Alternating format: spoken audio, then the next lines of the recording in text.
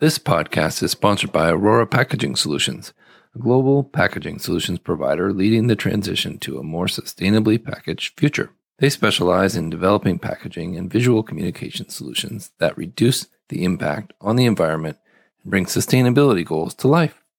With a focus on partnership and service, they create a custom solution for your business. To learn more, please visit www.ororapackaging.com. Welcome to Sustainable Packaging with Corey Connors. I'm very excited to introduce my good friend, Liz Bothwell, who is the head of content and marketing at Informa. Hi, Liz.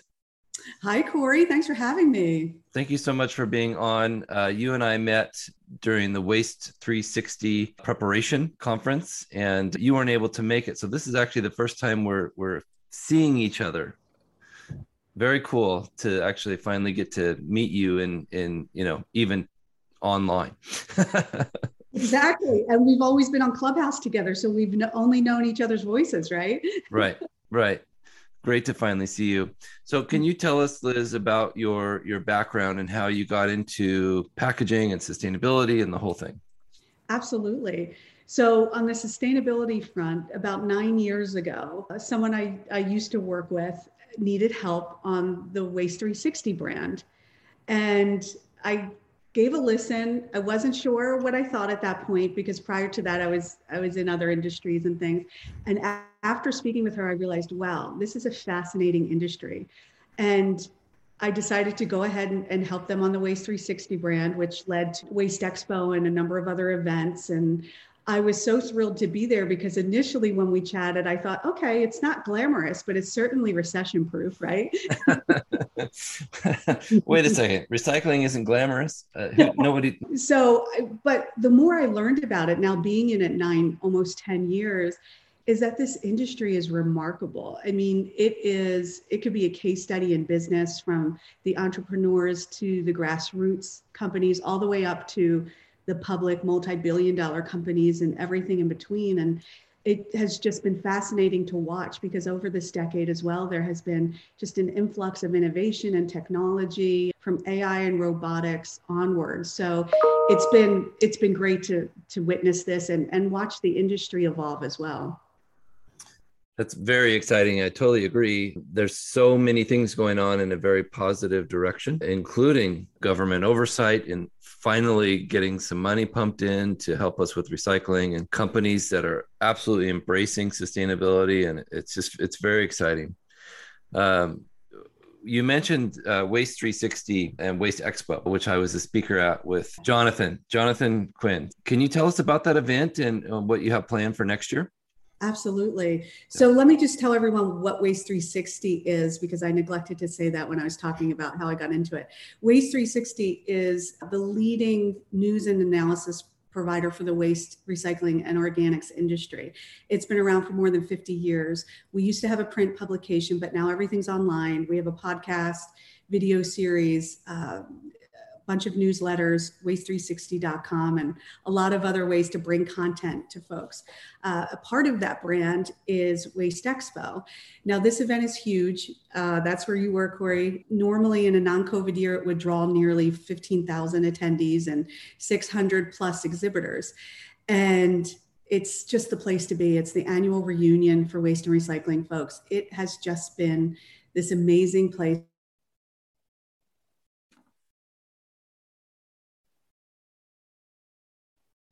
Ride. And then we have other smaller sort of co-located events and everything in between. So it's been a fun ride. And Waste Expo is scheduled for 22, and it's May 9th through the 12th. And you were part of Sustainability Talks, which newly launched this year. And that was born out of just where we are in the world around sustainability, and specifically for that audience, where the waste and recycling role is within it, and how we could help really build a more sustainable planet for us and many others. So it's an amazing job that you guys are doing, and particularly you're like famous there. Everyone kept talking about this this amazing Liz Bothwell, who's not here, but she's so integral to the whole system. So thank you for your hard work there. Oh, thank And you. thank you again for inviting me to speak. Will it be in Vegas again next year? It will. It's in Vegas, and we're really looking forward to it. The planning has already begun. We've sent out our call for speakers. We already have as many exhibitors signed up that were in the 21 event. So we're super excited to bring everyone another fabulous event and just really reconnect, especially the folks who were still in lockdown. We're hoping the world is a freer place at that point, and we can see more of our friends from Canada and beyond. Yeah, I think my favorite part was the question and answer part of Jonathan and I's talk. So maybe that could be expanded next year. Do a little bit more time for something like that would be, because people had really interesting questions, and I felt like we were able to answer them fairly well. Definitely. And that was a highlight. You're absolutely right. And people were super engaged. And everyone has a ton of questions, right, Corey? It's like Yeah. we're all entering this and we're coming from different perspectives. You and Jonathan from flexible packaging, you for corrugated, and us from, end of life. And bringing all these stakeholders together is so important so that we all meet our end goals. So yeah, I'll take that under advisement, because I think you're right. And we've heard that from others too. I think that's the real value, is that Q&A and that interaction. People were very eager to raise hands, and I felt like we could have even had more time there. So I'm excited for that. So this is a question I'm asking everyone that's on my podcast, and I'd love to know your thoughts. Can packaging be sustainable? I sure hope so. I mean, we have to think that it can be, and we have to work toward that goal. And I think all of us, I think the first thing we need to do, and it's so obvious, but I have to state it, is look at current packaging, what it looks like, materials being used. Do we need so many materials? There's so much over packaging going on. And I know you've included that in some of your TikToks as well. It's so shameful to see the waste that's already happening. If all of us could just stop some of that right now, it would already be a much bigger win than what we have right now. And then yes, absolutely, I think it can be more sustainable. Look, is there a challenge? Yes. And when I talk to people like you and other packaging experts, you all want to do the best that you can, but you are limited in what can be used in order for a consumer to order. They want it to arrive safely, right? So you can't sacrifice support and other things in your packaging to get it to them. But certainly we can look at everything with a fresh eye and say, what can we do? And who can help along the way? So I certainly think so. And I think there's enough materials now that can be used and reused, and start from there.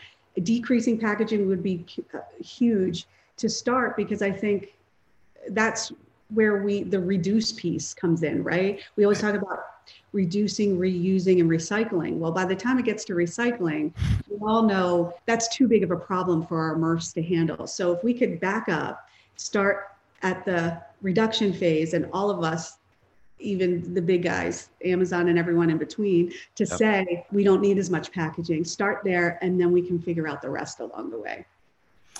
Absolutely. 100% agree. Reduce is the first step, or refuse even. Like, hey, we don't need packaging for this. Let's figure out a different way to deliver this to our consumer, whether it's like a vineyard doing a hand pickup, on site, or, let's make it as easy as possible. Yes. For everyone involved. And yeah, no, I totally agree. So you're also a consultant. Can you tell us about Bothwell Consultant? Sure. So ever since I had my children a few years ago, we'll go with Right. The consulting has helped me be the mom I want to be, and balance everything. And so I do a lot of ghostwriting for companies where my name's not necessarily attached, but you may have read some emails. And I help marketing for other sort of publishing, what used to be publishing companies. Now we're all sort of knowledge companies. So it's been a really fun ride. For me, the transition in my career from marketing to content, it was a really natural one. I think the lines are blurring between actual marketing and content. It started with content marketing, but now I really am in content marketing and also editorial role too, because as you know, since you started your podcast and you do videos, it all kind of falls under the same umbrella. And as long as you're delivering value, I think that it all belongs in this certain area, which now for me is great because it's been so fun. And also, when you create content, half the battle, even if you are someone like New York Times or Fox, then you have to amplify the content. So there's always been a marketing piece to it. So I think the line's logically blurred, and it really has helped my career for sure.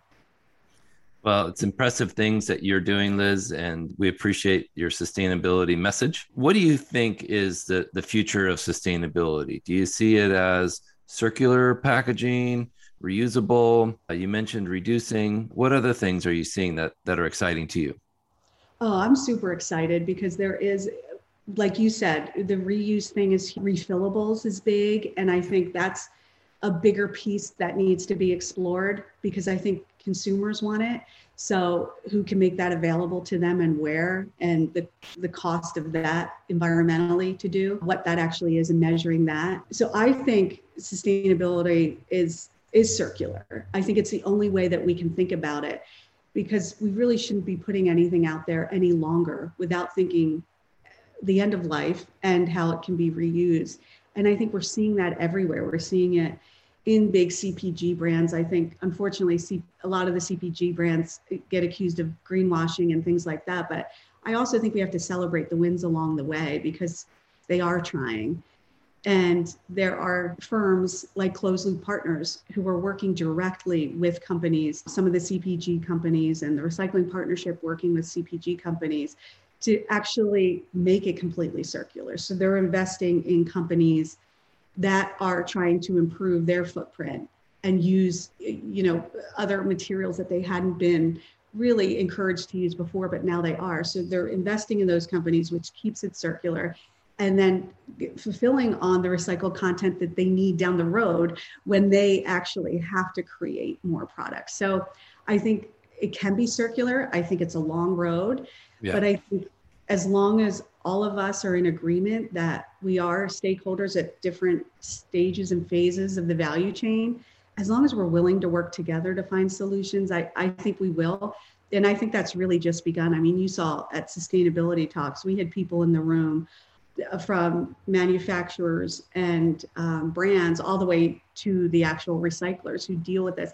And that's what we need to do. We need to create that dialogue and make those folks come to the table together so that when we are creating products, we are thinking of end of life and we are using materials that can be a little more sustainable. Look, is garbage and waste ever going to go away? I would love to say it will, but it won't, right? I mean, I once interviewed someone on my podcast. He was a zero waste designer and he's doing amazing work. But one thing he said was, you have to get up every day and restart your zero waste journey, because if you focus on what you're not doing well, you're not going to feel good about what you are doing well. And we have to focus on progress and not perfection. And that really stuck with me. And I think that it's the same for packaging or anything else that we're trying to offset here. I 100% agree with you. I'm excited about the future of what we're doing. Do you feel like the extended producer responsibility laws will fully take effect nationally? And do you feel like those laws will have a big effect on recycling?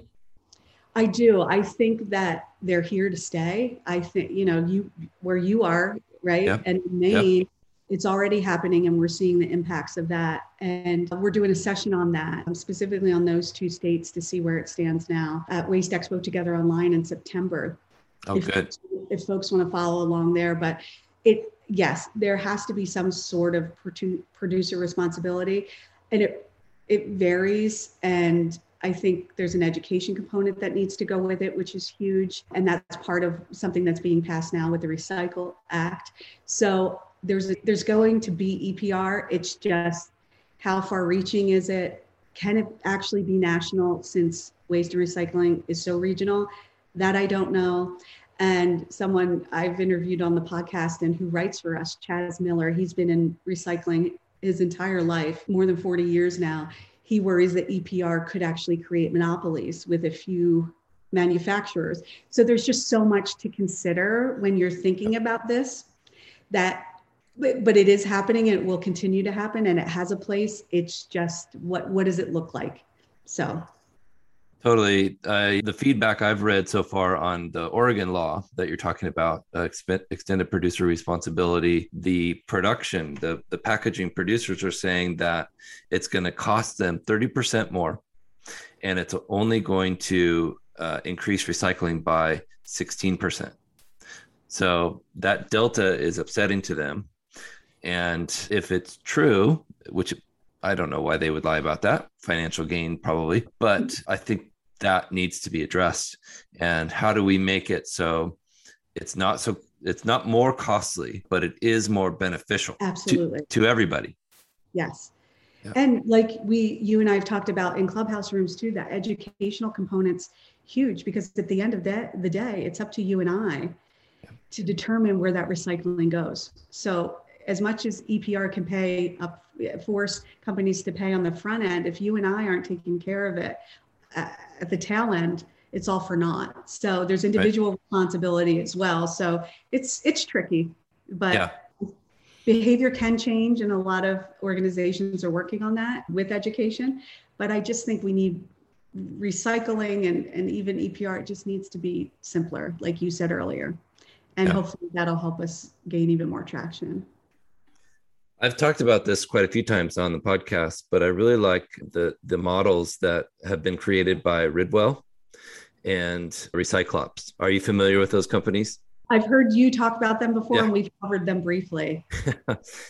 Like you said, if we make it so easy for the consumer that literally all they have to do is put it on their front porch, I don't think we can lose there. I don't. I've just been a member of Ridwell or a customer for a couple months. We've already filled our metal box full of plastic every Friday, and I just had no idea how much we were throwing away because we couldn't recycle that overwrap film plastics. It's overwhelming. But imagine if even just 5% of households did that. It's a huge impact. It's huge. It definitely is. And more education about those programs being available, right? Because we're all demanding that it be better, but what else is out there that we can all do? Right. And that's easy to do. It takes very little time, and we get our kids involved and they learn about recycling, and it's really positive. So yeah. It really is. Thank you. Well, how do we get a hold of you, Liz, if we need to connect about Waste 360 or Waste Expo or Bothwell Consulting? Oh, I think LinkedIn's probably my favorite social network these days. So it's Liz McKenna Bothwell on LinkedIn. And I'd love to hear from folks what their challenges are, what they'd like us to cover on the sustainability front. And I'm really curious about what people are doing, what materials they're using, what they see the future is, because there's just so much going on that it's mind blowing. And I just want to stay updated. And I know a lot of your listeners are doing great work. So I'd love to hear. Thank you. So I'll put a link to your LinkedIn page on the notes of this show. And I do want to thank our sponsor, Landsberg Aurora, for their continued support of this podcast and my career. So, yeah, thank you again, Liz, and just have a wonderful day. Appreciate you. Oh, you too, Corey. Thank you. Chat with you soon. All right.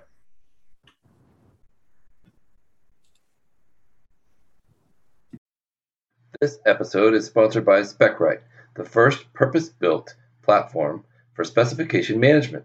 So much has changed when it comes to packaging, and there's a new book to help you stay ahead of the curve, The Evolution of Products and Packaging, written by longtime packaging executive Mr. Matthew Wright, helps you unpack industry trends and explains how you can use data to drive packaging, innovation, and sustainability. Download your free copy today at specRite.com/book. That's SPECRIGHT.com/book.